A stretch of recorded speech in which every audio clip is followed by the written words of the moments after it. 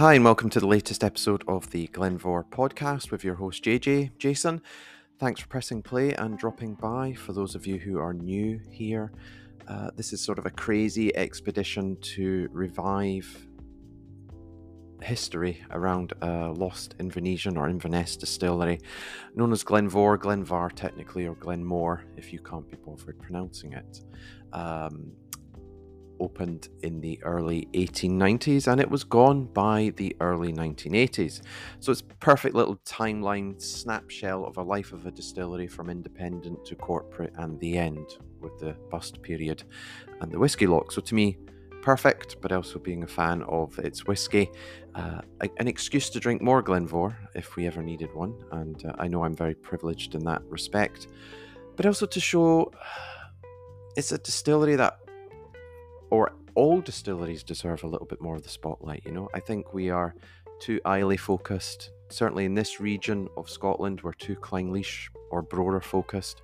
Great names, great whiskies, but they didn't have the monopoly on things. So this is my little attempt just to bring back a couple pages in the next guide, whatever comes out, and just shows there's a little bit more to Glenmore. Certainly all my years, I was very tired of reading Glenmore. Didn't really have much of a history, sat beside another distillery, sister distillery after they bought it in 1920, had two stills, might have had a third, we're not sure, and it closed in the early 80s. That generally was the regurgitation of information from whiskey consultants and writers for numerous times, and for numerous reasons, including, we live in the digital age now. New information is coming to light all the time. We can connect with institutions and archives like never before. They can connect with their actual own material they have in their own archive as well. You can connect with people across the world who have maybe found a family relative who have memories. I've spoken to people across the world about Glenmore. I've found out all sorts of things, and it's just fun bringing it all together. So much so, we will be doing it with Glenalbin. I think that is going to start steam. I think Glenmore at the moment, as I record this in September, and it'll go live later today. We're into the 1920s in terms of plans. I've maybe got another 7 or 8 plans to put on the site. The logbook's all stacked, good to go. It's finished. We've transcribed it. We've made it through the 100 pages, whatever. What a fantastic resource that was. 1 in a million, although we're going to do the same for Glenalbin. So maybe 2 in a million, or 3 technically, because they have 2 books for Glenalbin. And then, it's just a case of adding more as we go. And drinking some of the whiskey more, which I really want to do, but I just haven't had the time. And as you can hear, probably from my voice, I have a slight sinus issue at the moment, or something croaky, so I'm very deep and husky, so maybe I should start recording some songs or something, but certainly not Barry White level by far. However, we are here, all seriousness, to talk about 2 entries on the website, and these are sort of around for early summertime. We are catching up. If you're listening to this before Friday, my intention is to put up a 1925-1926 article about the manager's house at Glenmore. You would think, yeah, that'll be pretty boring, won't it? Just plans of a house. And technically you'd be right. At its fundamental issue, it is plans of a house. However, it's the timing and the opening up of resources that's a gateway to some good discoveries. So that's going to come out on Friday. What I intend to do, if the planning is right, is I intend to record a podcast to go up at the same time as the article, so you can have the visual and the audio. Just trying some things. We will still be doing these podcasts on a, this retrospective look. And we're a couple months behind because I've been a bit too sloppy and a bit too busy with other things. But such is life. We have this time together right now to get on with things. So the first one I wanted to look at was published on June the 25th, entitled The Retirement of Robert Ferguson, Exciseman. Now, if you've been following the Glenmore project or just whiskey distilleries in general, you'll know the importance of Exciseman, perhaps not in this age, but certainly, 1960s beforehand. They were as powerful, if not more powerful, than the distillery manager and owner. They could put a halt to things, they could stop improvements or changes, literally with... trying to think, the flick of a pen or a pencil, that would happen. So really important people, but as well through the research, there's been a real bond and camaraderie. It's not about working against the government, it's about working with the government. They do allow certain relaxations around some things, as we've seen from the aforementioned distillery logbook. And Robert Ferguson was the first exciseman at Glenmhor. So this is the chap I would love to have the first excise book for Glenmhor, because this would be his legacy and his work. But instead, the excise book we have kicks in about the 1930s. This article was actually published, the actual entry itself was in 1907, and this chap was leaving on the North Star and Farmers Chronicle published it on the Thursday, the 28th of November, 1907. So this is basically the distillery guys getting together a little collection, as you used to do in office environments pre-pandemic, and seeing people on their way. Whereas I know from recent work collections, it's what's your bank account? Do you have a PayPal? And you send the money, and virtually you do a card and things. So it's a totally changed. It's more impersonal. It's probably less poignant in a way, because in this art example, that the person would have been at the distillery, the men maybe would go for a drink, they'd see him off maybe with a meal, and it'd be a real team building, but also moment to reflect and tell stories. You probably don't get that virtually when you're seeing a colleague off nowadays, so I think we have lost something there. But in the article, it does talk about a Saturday function in the office of McKinley's in Burnley Limited at Glenmhor, which, if my geography is right, if you look at Glenmhor and you've got the main entrance where you often see the cars photographed, etc., it's the office on the right-hand side of the entrance as you're looking towards the distillery, which was later adorned with the Scottish Malt Distillers sign. So that is the office. And John Burney was present to obviously see him off, and took chair, as he always would do. And, just saying that, I'll read a little bit. During his 30 years of experience in the distillery business, he had never met an officer more reliable or courteous than Mr. Ferguson.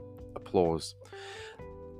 And John, even at this time, when you think about this, is 1907, he's been in the industry for 30 years. John himself was at Glen prior, and Ben Rinnes, and would have known the ins and outs of many of the Speyside distilleries at their almost the boom time, the beginning of, when they were really coming on form. So he certainly speaks with authority on that point, and I'm sure he met a few excisemen who probably were real sticklers for detail, or really dragged their heels, or perhaps, dare I say it, were fond of a little whiskey, but nothing but generosity for Mr. Ferguson. While they all regretted Mr. Ferguson's retirement, it was pleasing to observe that he was still hale and hearty, and fit for business as ever. Applause. His many friends had hoped that he would live long and enjoy his rest and passion. Bailey Burney presented Mr. Ferguson on behalf of employees with an easy chair and a silver-mounted ebony walking stick bearing the following inscription: presented to R. Ferguson Esquire, along with an easy chair by the employees of Glenmhor Distillery on his retirement. Now that's really interesting from a perspective, if you've read the Glen site, and thanks to Alan Winchester, he pointed out the existence of a pencil, I think it was, from the Glen employees to William Grant of Glenfiddich, thanking him for his help. We still don't know much behind that, and I don't think the archives at the Grant Empire know either, but I do think there's an opportunity there. But what I'm saying is, it did seem to be tradition to obviously get things with an inscription, and obviously we have the mention here of a little bit of silver, which ties in with the pencil, and of course John would have been around Glen at that time, so it all sort of fits in that, John, being the man that he was, coming from a more banking background, he would have wanted, a really good gift. And somebody suggested, I need to get onto it actually, I think it was Dave, who was into Inverness history. There's apparently an Inverness bank of not goldsmiths, but the records of all the original frankers and things of these metals, precious metals and stuff like. So perhaps there might be some clues there, or someone who looks after that would be able to point us in the direction of the pencil or this gift here, and we could actually see well, we'd find out maybe who did the order. We might have a little description. We might even have, the cost, etc. A little bit too far, I admit, but that's the sort of way we go on this project. Mr. Robertson, brewer, and Mr. Henry, secretary, also spoke of the courteous manner in which Mr. Ferguson had performed his duties and the esteem in which he is held. Very important to see Mr. Robertson there, that is Robert Robertson, who basically was the head brewer, but he was eventually future distillery manager of both of them as well. Mr. Ferguson, in accepting the gifts, heartily thanked Baillie Burney and the employees for their unexpected kindness. He was pleased to say in that over 40 years of service in the official life, there had not been a jarring note. Mr. Ferguson gave interesting reminiscence of his experiences in the business, and he was heartily applauded. I would have loved to have seen the transcript to that. On the call of Baillie Burney, Mr. Ferguson's health was cordially pledged. I think thinking back to Mr. Ferguson, 40 years, this is 1907, so you're looking at somebody that stretches back to the early 1860s in the excise business. So it might not have been, the old chasing people down Glens or guns at hand, etc., but he probably would have had a few tales of note along those lines, I would have thought. On the call of Baillie Burney, Mr. Ferguson's health was cordially pledged. Mr. Ferguson is a native of Newhall and is the brother-in-law of Mr. Copeland's schoolhouse, Cromarty. So I haven't really dug too deeply into Mr. Ferguson, but I will. But the project is... What's satisfying for me is that we can actually start... I can pretty much... Well, in fact, I can actually. I can tell you the excisemen who were at Glen Mhor throughout its history, which you can see in the distillery information page, which I admit does have an awful lot of information, but I do think, we can give you the Stillmans, but we can talk about the excisemen as well. So essentially, after Mr. Ferguson, I'm getting mixed up with Robertson and Ferguson here. I'm having to correct myself sometimes, which I do apologise for. But we can basically name them all. There is a little gap, I think. We had Mr. Fergus from 1894 to 1907.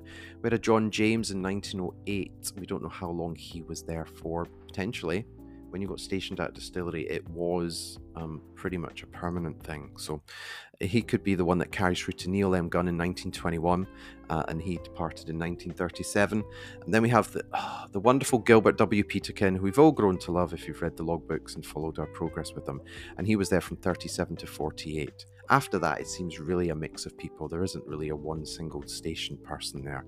But of note would be Neil M. Gunn, obviously famous writer, whiskey novelist, and Gilbert Peterkin, because of the work we've done around him. So it was great to bring these people back to life in a new era for people, but I will try and do Mr. Ferguson in due course. But have a read of that. I think that was originally an article, certainly the newspaper article was one that came about when we launched the Glen Mhor site. I wanted to launch it with some content. So a lot of these initial articles never actually had a post, shall we say, to correspond with them. But now I might bring some of them back that missed out on that. And I think as well, it's good to go back and look at things in a new light, because reading that originally, you would have thought, okay, they got him like a silver plated something, you wouldn't have thought much of that.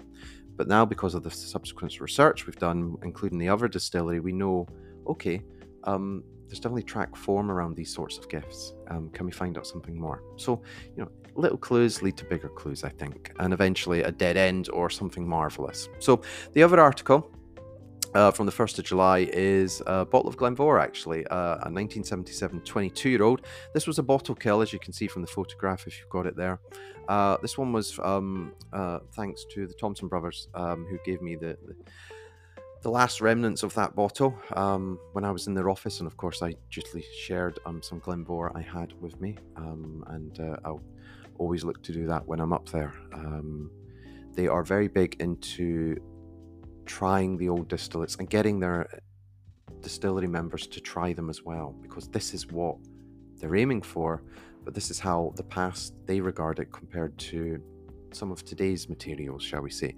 Very different for different reasons, but it's good to have the experience, and it's provocative when sometimes you have something like that and you go, oh, that is totally different. How's that?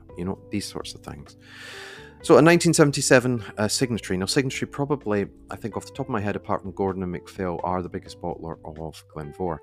The Malt Society, I think, made it to 11 or 12 bottles. I've never seen them all. I have some still, but definitely on my radar to pick up more. I was speaking to somebody about whiskey auctions recently, and they said prices have dipped. And I agree with them, prices have dipped. But I think what's become more apparent about all the auction sites now is the historical bottles, the old blends. They are at a premium because I think people are either sitting on them, or they expect these things to be worth a lot of money, or that sort of gateway to the past is drying up slightly. It's more who you know now. So if somebody needs a bottle, you speak to somebody off the record, and they might not want to do auction, but yeah, I've got this, you've got that. It's like Panini football cards, isn't it? You make a trade, you make a swap. I've done it for everything in life, from records to football cards to pretty much those things, isn't it? Anyway, so why not whiskey? And it works as well. So in the article I talk a little bit about Signatory. I don't think they have any Glenmore left. I think the last one was that 1965 50-year-old. I know Gordon MacPhail do have a healthy supply of Glenmore, so we do know that Glenmore will continue as much as Gordon MacPhail will continue as a bottler. Now, if Gordon MacPhail don't want to bottle the Glenmore, I'm sure some of us would gladly assist them if they want to move more into distilleries. That would be great, because I would certainly try and, if I had the ability in life to do it, I would make it affordable, and I know where there are, for instance, Carden Heads have one cask, and I am very fortunate. I tried it several years ago, and I was given a sample of it in March, which I haven't tried again, so it'd be good to compare both of them. But for me, when that bottle comes out, it's going to be expensive. It might, the proof is still good, so it doesn't need to come out anytime soon. But for me, wouldn't it be great to, the clamour for the bottle, it's already there, and the clamour will be for people who want to use it to their own ends in terms of, making money or something like that. But for me, wouldn't it be great to get some out to bars, get some, do some tastings in the Edinburgh shop, the Campbelltown shop, the London shop. Make an event of it. It is, I think, their oldest cask, but make an event of it. Here's the opportunity to try it as part of this tasting, and we know we can't sell you a bottle, but at least you've had a taste of it. And here is not Jason, but here's some wonderful research so we can talk about the distillery. And as much as I would love a bottle, the one thing I would love even more would be the empty cask, or one of the ends, to actually have a Glenmore. I don't have one. I would love to have one. If anyone's out there has seen one, an original, not a remake, I would love it. To have Glenmore material. I know Alan has a little collection as well. It's just wonderful, to have these things from the past, because you really appreciate them. And people have been very generous when they have given me these things. So the review itself, usual sort of tasting notes, 43%. I think the one thing about Glenmore that everybody says to me is they cannot believe how well it works at 43%. And that's very distinctive and applicable to some of the old malts. The Connoisseur's Choice range, when it originally launched, was pretty much all 40%, I think. And some of the whiskies coped with it really well. A couple of the others didn't. But, it was a totally new market and things. So people were glad to try the exclusive single malts from distilleries that might not have been previously released. So it was all building blocks to today's era, where it's all about cask strength, higher proof, natural presentation, etc., etc. So I know a lot of people turn their noses up at 43%. I can get it a little bit, because there's a little bit of snobbery around 46 upwards, but it depends on the market, depends on the price, depends on the distillate. Some work really well at these lower strengths, and Glenmore is certainly one of them. There's a lot of character in that reduced strength. So as you can guess, I can probably talk forever, and I'm not going to, because I need to get back to work. I'm on my lunch break, but I hope you've enjoyed that. Please, I'll put some links below. Any questions about Glenmore, any information as well about Glenmore, get in touch. You know where the website is. I will look to publish another article podcast on Friday, which will tie in with the manager's warehouse. So I will try and do that for the subsequent sort of plans. We have some exciting things, hopefully. Well, I say they're exciting. I haven't even looked at them in great detail as much, but I would think, based on what we've seen recently, surprises are ahead, and that is part of the fun for me.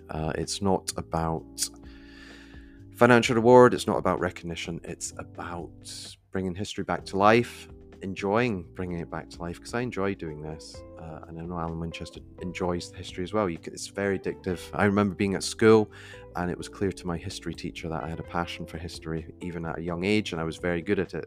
But I think it's only really now that I can think, yes, I can do this in an environment and with whiskey and really bring it to life.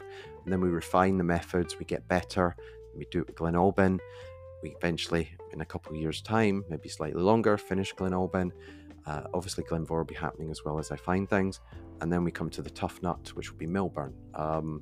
If anything, if we fail badly on Millburn, at least we have the excuse to drink some more Millburn whiskey, which is always good. But anyway, thanks for listening. I shall see you on the next one, and take care in the meantime.